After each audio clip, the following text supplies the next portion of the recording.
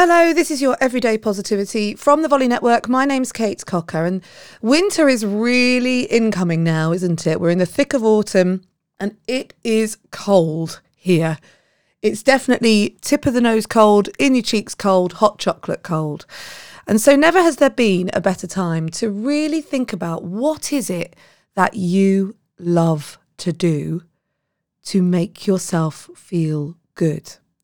I asked this question on Thursday night at the Pillars of Positivity Masterclass.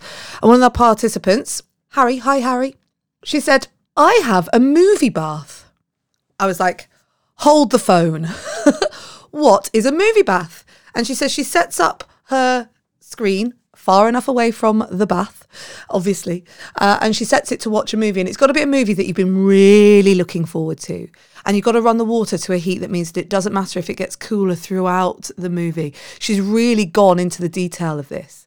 And so I think that every single one of us has something that we truly love to indulge ourselves in. And we've done it enough times to know how we get into the detail. So she knew to run the water a bit hotter so that it was so hot that by the time the movie had finished, it wasn't cold. And so she knew to make sure it was a movie that she knew she loved to watch and she could lie there for the hour and a half or 2 hours or what it was. And I was totally taken by this idea that I've added movie bath to my selfful list as well. So today, here we are. It's a Saturday. It's a cold Saturday. What is it that you're going to do today that fills your cup, that makes you feel good so that you can care for others? I'll be back tomorrow with another episode of Everyday Positivity, a journal prompt for you that I think you're really going to love. It's a bit of an intense one. I did it in the week and it was like, oh, that was a good one. It got me right in the belly.